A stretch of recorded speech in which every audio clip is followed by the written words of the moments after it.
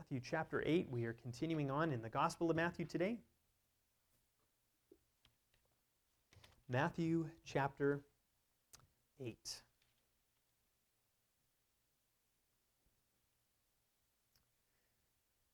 Between 1940 and 1970, the United States government was engaged in some scientific experiments that sound like something out of a comic book called Project Cirrus and Project Storm Fury. These were actually real attempts to try to control hurricanes. And what they would do is they would take an airplane, load it up with these chemicals. We don't need to get into the chemistry this morning, of course, but these chemicals they would drop into these hurricanes that would bind to the water droplets, lower their temperature, turn them into snow, and that would slow down the rotation of the hurricane.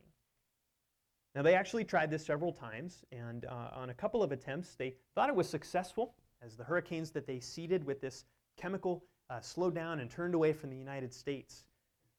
But current scientists who know much more about the behavior of hurricanes than we did back then have come to the conclusion that these attempts to control the weather were not actually successful, but these were just the natural behavior of hurricanes from other weather factors. The reality is that as much as human beings want to control the weather, we can't do it. We can't do it. Weather is simply a force outside of our authority. It's outside of our power. The weather ultimately belongs to God. The psalmist writes in Psalm 135:7, "It is God who makes the clouds rise at the end of the earth, who makes lightnings for the rain and brings forth the wind from his storehouses." And yet in our text this morning, as we'll see in a moment, we will witness something incredible. A man controls the weather, calming a storm merely with a word. As we enter a new set of Jesus' miracles through chapter 8 and into chapter 9, we'll continue to see the authority of Jesus on display. We've seen his power over disease, we've seen his power over demons, and now we're going to see his power and authority over nature. And as we see this, we will find good reason to trust and revere our Savior. We'll be in Matthew 8:23 through 27 this morning. Let's read our text. "And when he got into the boat, his disciples followed him. And behold, there arose a great storm on the sea, so that the boat was being swamped by the waves. But he was asleep. And they went and woke him, saying, 'Save us, Lord, we are perishing.' And he said to them, 'Why are you afraid, O you of little faith?' Then he rose and rebuked the winds and the sea, and there was a great calm. And the men marveled, saying, 'What sort of man is this, that even the winds and sea obey him?'" This is the word of the Lord. We see three big things in our text this morning. First, we see the disciples fearing the great storm.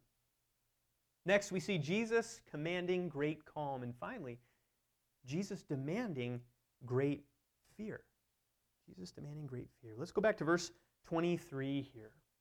The disciples fear the great storm. If you recall last week, Jesus has been on one side of the Sea of Galilee. He performed a number of healing miracles there, and he's now surrounded by a crowd. And as we saw in verse 18 last week, Jesus, surrounded by the crowd, tells his disciples it's time to go to the other side of the Sea of Galilee. It's time to get out of there. And so now, as we see in verse 23 this morning, they get into the boat and they actually begin the journey. A journey of probably a couple hours depending on wind speed, things like that. The boat they get into is probably a typical Galilean fishing boat, and they've actually recovered a wreck in 1986. A boat from this time period was discovered at Galilee. It's been preserved, and it actually helps us to know the usual size of fishing boats that they would use. The one that Jesus probably would have been in that day. It's about 30 feet long, about 8 feet wide, and about 4 feet deep. If you were to go from the door of the sanctuary to the gate on the fence there, it's about that long. So it's not a giant boat. It's not a tiny rowboat either. And these boats were often rowed, but they did have a mast that would allow the fishermen to use a sail. Now, a boat this size probably couldn't fit more than 13 people comfortably, and it's likely that the boat we're reading about this morning, the passengers were Jesus and his disciples, about 13 people. However, we do see in Mark's gospel that there were other boats traveling with them across the sea. They weren't the only boat on the water that day. But as they're crossing the sea, something happens. Matthew brings our attention to something in verse 24. He says, "Behold," that's the red flag that something important is about to occur. And he's going to use this word several more times in this chapter, but he says, behold, there arose a great storm. There arose a great storm.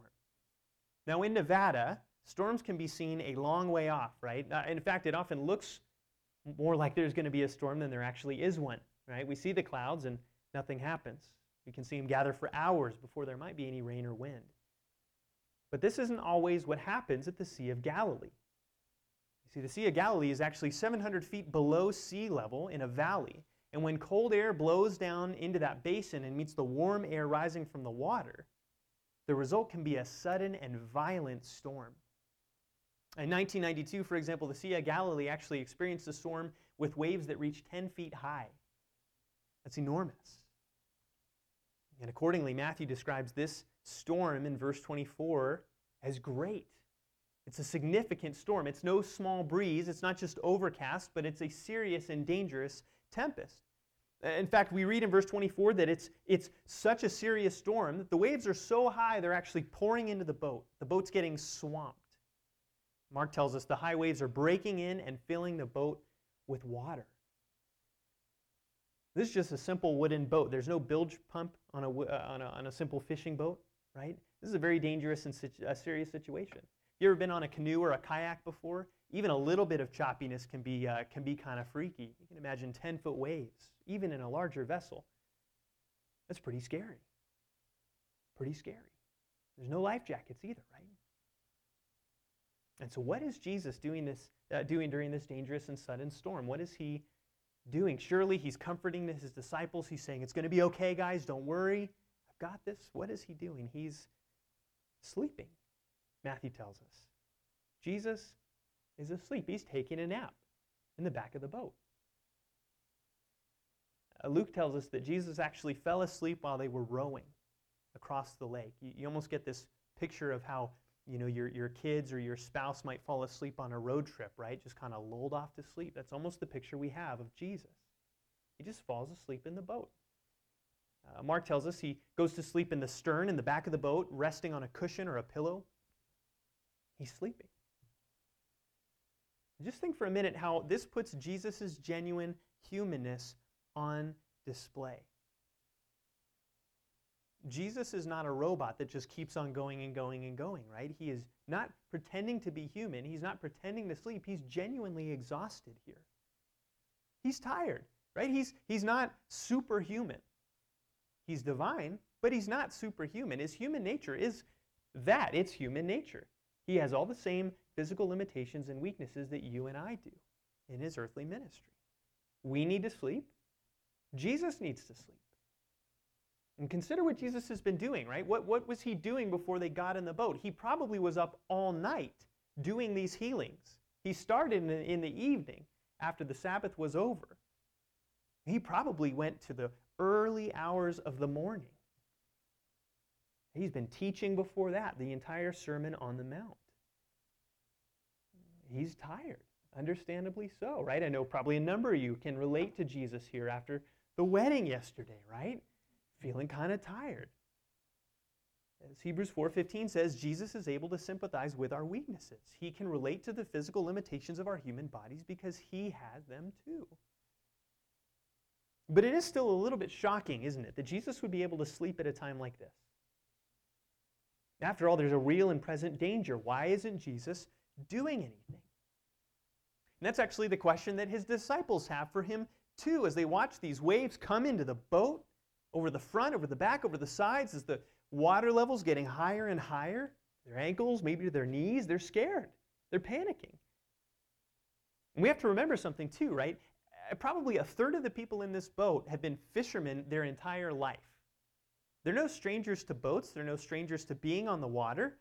They are experienced fishermen. For them to be this scared really tells us something about this storm, doesn't it? It must be pretty bad. And there's nothing they can do about it either. They can't control the weather. They can't bail water out of the boat faster than it's coming in. They're helpless. They're sinking.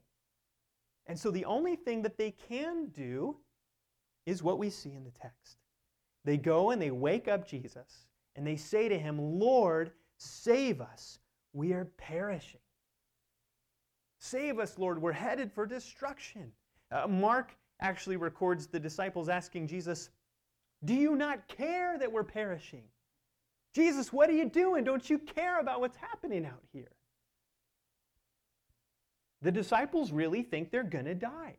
They're convinced that this voyage is doomed and they're going down. But at the same time, we can't ignore the fact that they do seem to think Jesus can do something to help them.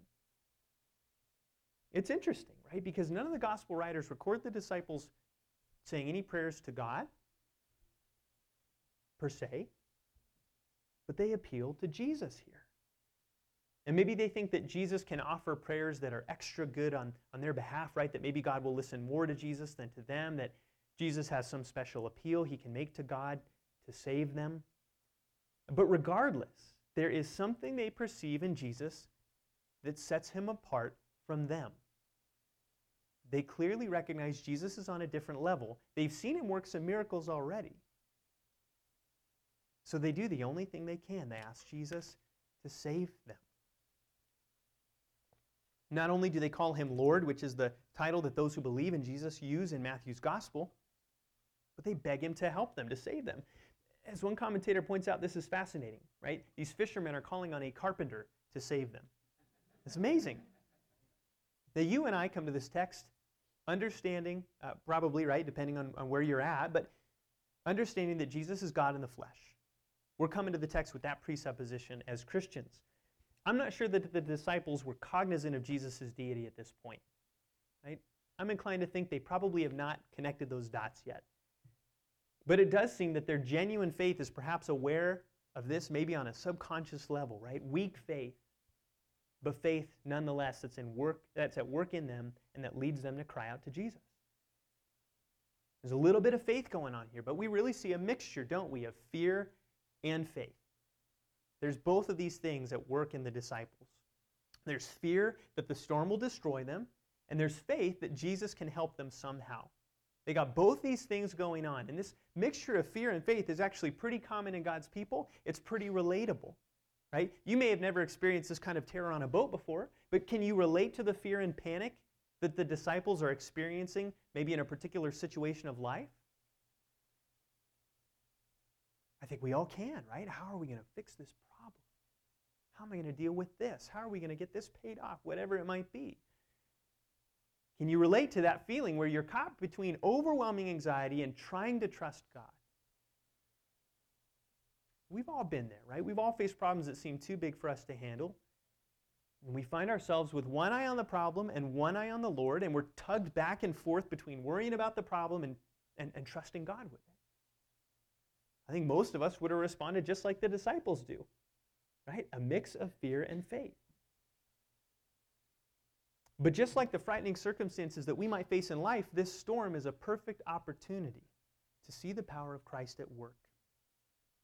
And what we'll see is that the answer to the disciples' fear over the great storm, it's not just greater faith, but it's actually a greater fear that leads to greater faith. Let's look down to our second point. Jesus commands great peace in verse 26 as we continue in our text. The disciples go to Christ. They go to the back of the boat. They're yelling. They're waking him up. They're probably shaking him. Jesus, Jesus, don't you care about what's going on? They're begging him to save them. And Jesus, who's probably soaked at this point, wakes up. He hears his disciples yelling and screaming and panicking. And the first thing that Jesus does is not calm the storm. It's not the first thing he does here. He's still there on the pillow as his disciples wake him up. He's probably still lying in the same position he's been resting in. Matthew tells us he doesn't actually get up until after he talks to his disciples here. So he's resting there on the pillow, looking at them, getting ready to speak.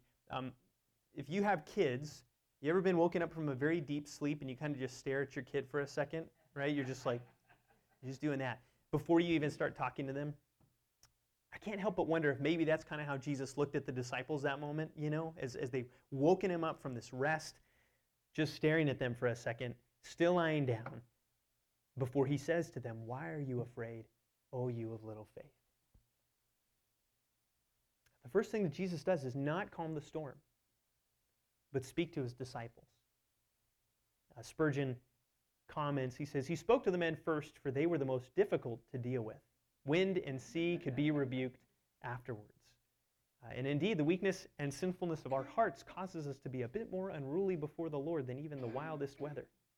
Weather doesn't disobey, but we do sometimes. Jesus says two things to his disciples. Two things. The first is, why are you afraid? Why are you afraid? It almost seems like a rhetorical question, doesn't it? It's like, are you serious, Jesus? Look around us. We've got these waves in the boat. Look at this storm. This is a legitimate danger. It's not like the disciples are freaked out about a little ant that's going across the counter or something like that. No offense if you have ant phobias, but this is a real serious danger. It's a legitimate thing. Jesus doesn't say their fear is illegitimate either. Right? But Mark records Jesus' question with a little bit more detail. Jesus in Mark's gospel says, why are you so afraid? Why are you so afraid? It wasn't wrong and it wasn't sinful to be afraid of the storm.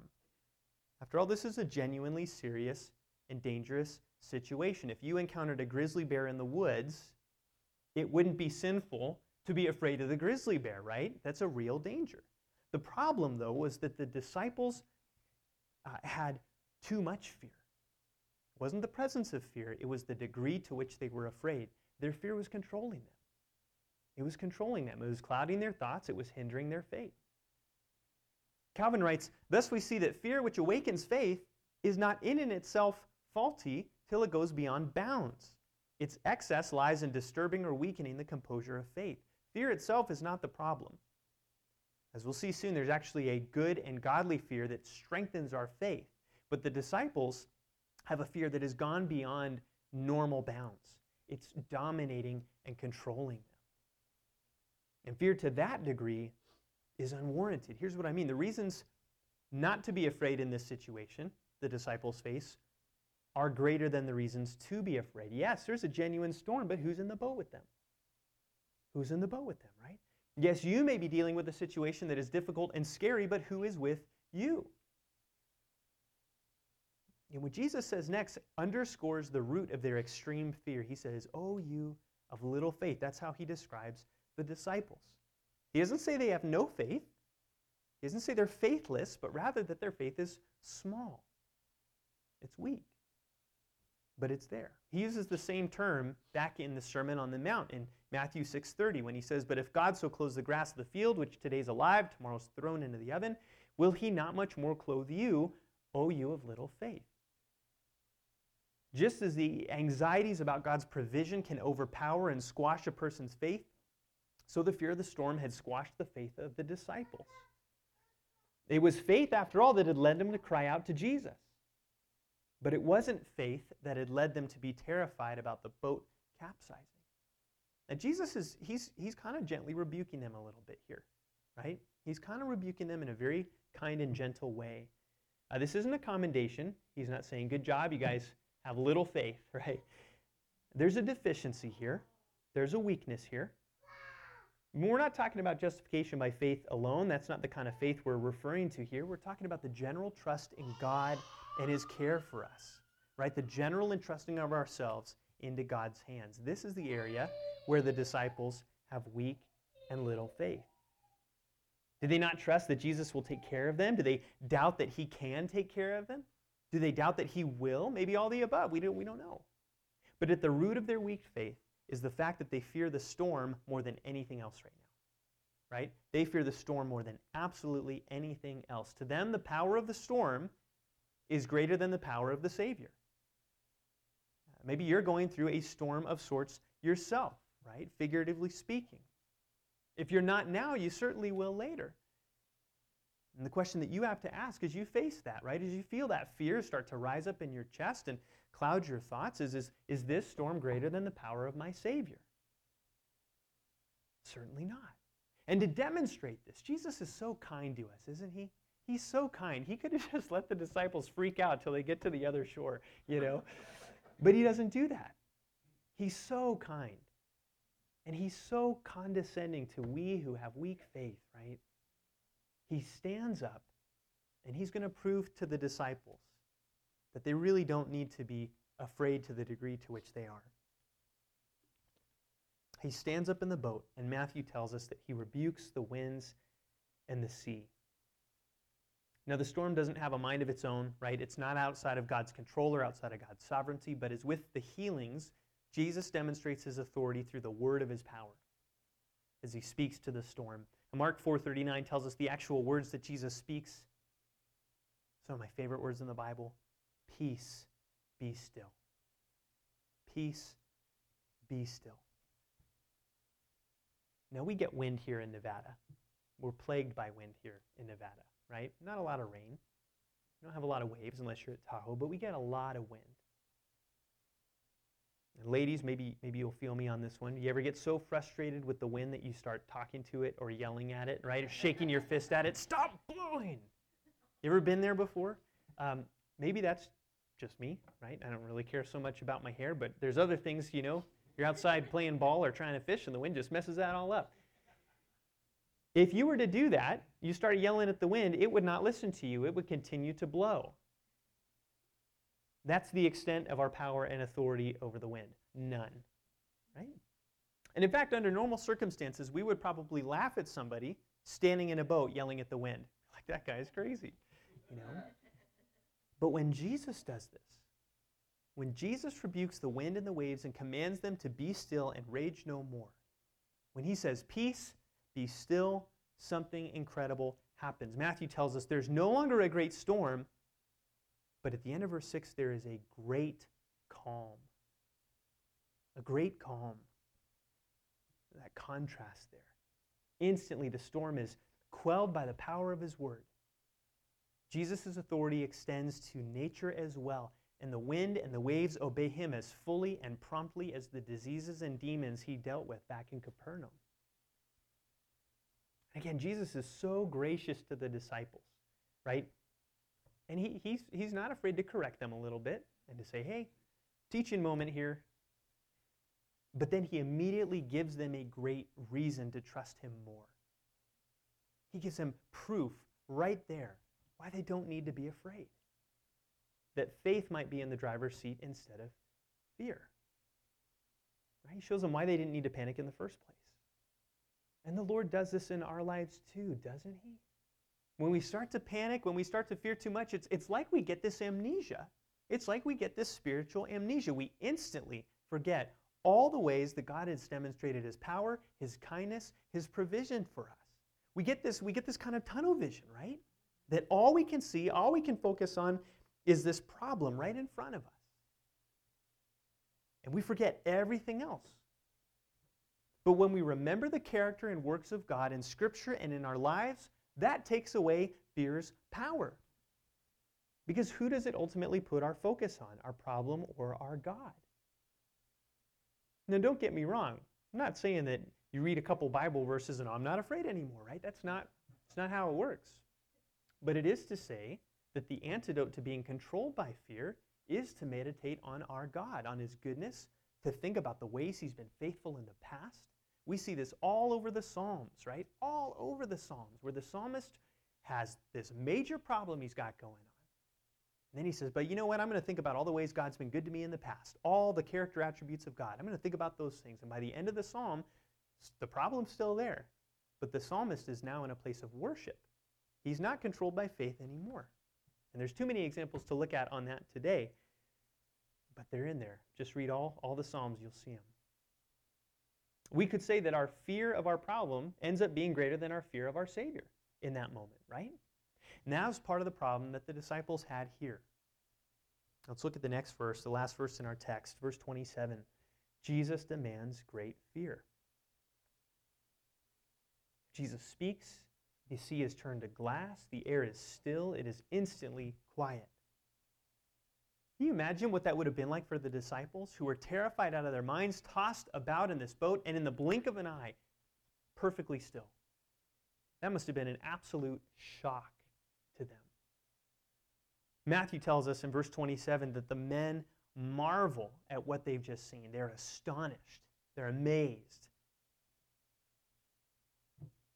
In fact, Mark tells us in Mark 4:31 that these men are not just astonished, but that they're filled with great fear.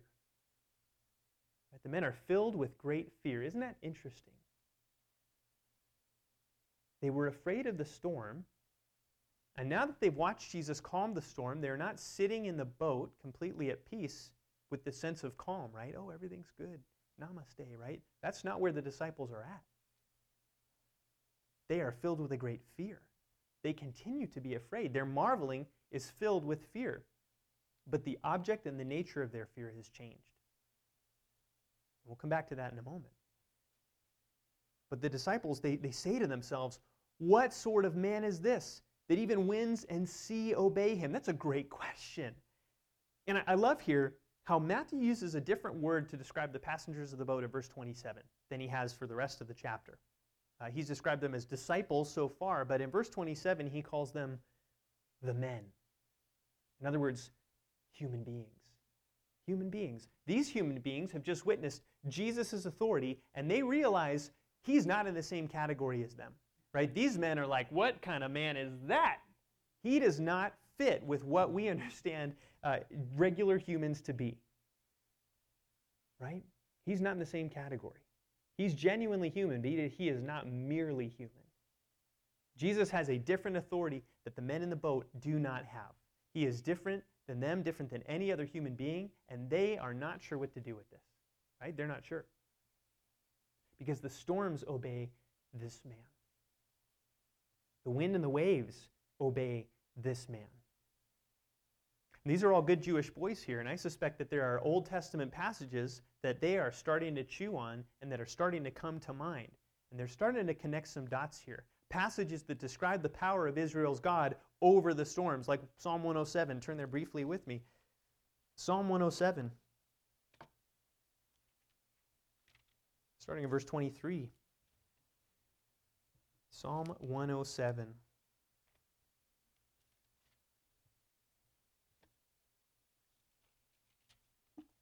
It's talking about the work of God with people in various times and various places. Here's what we read in verse 23. Some went down to the sea in ships, doing business on the great waters. They saw the deeds of the Lord, his wondrous works in the deep. For he commanded and raised the stormy wind, which lifted up the waves of the sea. They mounted up to heaven. They went down to the depths. Their courage melted away in their evil plight. They reeled and staggered like drunken men and were at their wits' end. And they cried to the Lord in their trouble, and he delivered them from their distress. He made the storm be still, and the waves of the sea were hushed. It's the God of Israel who both raises the storm and puts it at peace. He has that power. We see Psalm 89, verses 8 through 9. Describe God's power in a similar way. It says, O Lord God of hosts, who is mighty as you are, O Lord, with your faithfulness all around you. You rule the raging of the sea. When its waves rise, you still them. Psalm 65, verses 7 through 8. Psalm 65, verses 7 through 8. Describing God as the one who stills the roaring of the seas, the roaring of their waves, the tumult of the peoples, so that those who dwell at the ends of the earth are in awe of your signs. You see, the wind and the waves and the disciples all heard not the voice of a man, but of their Creator that day. They heard the voice of their God commanding his creation according to his will. Jesus doesn't say, Father, can you calm the storms? No, Jesus just speaks and it is done. The disciples, before they got into that boat, they did not recognize the authority and power and the deity of Christ. But boy, were their eyes opened when he commanded the storm to be still. And you bet that strengthened their faith. As D.A. Carson says, faith urgently needs to know not so much what Jesus will do or what promises he might have made that are applicable to this or that situation, but faith urgently needs to know who Jesus is. That's really what we need to know, who Jesus is, the character of our God. And is it not the dawning realization of who Jesus is that causes the disciples to marvel and fear? What kind of man is this? Who is this man? That's the question that they're asking themselves. They're almost too incredulous to believe it. And it might be a couple more years before they really realize the fullness of who Jesus is, but they certainly realize he is not like them, and they fear him. They fear him. Isn't that interesting? They fear him. Jesus demands great fear, and it is actually that fear that strengthens their faith. Let's dig into this for a moment, right? Because we tend to view fear as an exclusively bad thing, but that's not the case, right? There's different kinds of fear. Michael Reeves helpfully breaks it down into three basic categories, right? There's natural fear. It's a natural response to danger. Think grizzly bear, right? Natural fear. That's a good thing that helps preserve our life. Don't touch the hot stove, right? Same kind of thing. There is a sinful fear, which is where we may tend to fear man more than God, for example. We call that the fear of man. There's a sinful fear where that fear may completely ignore God and his providence, right? That is a sinful fear. But then there is godly fear too. There is godly fear too. Godly fear is not being terrified of God. It's not being terrified of God, and it's not just being reverent of God either. It's more than that. Nehemiah 1:11 actually describes how God's people should delight to fear God's name. We don't usually think of delight and fear in the same sentence, do we? But we are called to delight to fear God's name. Godly fear is a joyful awe and trembling at the goodness and power of God. More than just reverence, it's a joyful awe and trembling at the goodness and power of God.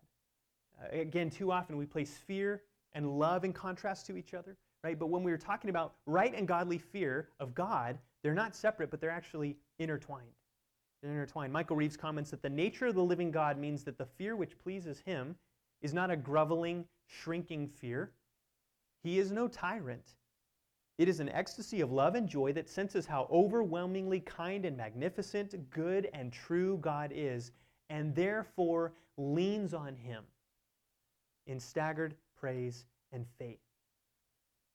That is good and godly fear, without which we will never have strong faith. The disciples during the storm, they're somewhere in between natural fear and sinful fear, right? Somewhere in there. But they needed to move to godly fear, because that is what Jesus demands, simply because of who he is as God in the flesh. And God uses this storm to bring them to that place. If the disciples had stepped into that boat with a worshipful, joyful fear of their Savior, do you think the response of their hearts to the storm would have been different? I think so. Would they have had concern over the dangerous nature of the storm? I think so. Would they have still asked Jesus to save them? I think so. But would they have been reduced to a puddle of terror, panicking and having no thought to the power of their God? I don't think so. You see, faith and fear are not mutually exclusive, necessarily, right? But when we are fearing God rightly and above all else, not out of terror of him, but out of love and awe at his greatness, then what will our mind be set on in those stormy moments, right? What are the eyes of our hearts going to be fixed on? They'll be fixed on God first, and then our concerning situation. But just think about how huge of a difference that might make, right? When we entrust ourselves to our Savior because we have a trusting fear of him, because we see that his power is greater than whatever we might be going through. It's not to ignore the reality of a situation, but it is to have things in their proper order, where God reigns. The disciples that went with Jesus across the Sea of Galilee were never promised an easy path of discipleship, right? They were never given a guarantee there'd be no trouble. But this storm was no accident. We saw from the Psalms that it is God who raises the storm. The storm on the Sea of Galilee that day was raised up and sent by the Holy Trinity to reveal the glory and authority of Christ, that the disciples might be taught more about who their master was. It was used to reveal to the disciples their own weak faith so that they could learn to trust and fear Christ more. This storm was not wasted, it was not accidental, but it was wisely intended and used by God. Think about that. God not only allows difficult things in our life, but he purposefully intends them. It means God wastes nothing. He wastes nothing. But everything is within the safe bounds of his hands. And that is very difficult for us sometimes. We find ourselves relating to the disciples sometimes.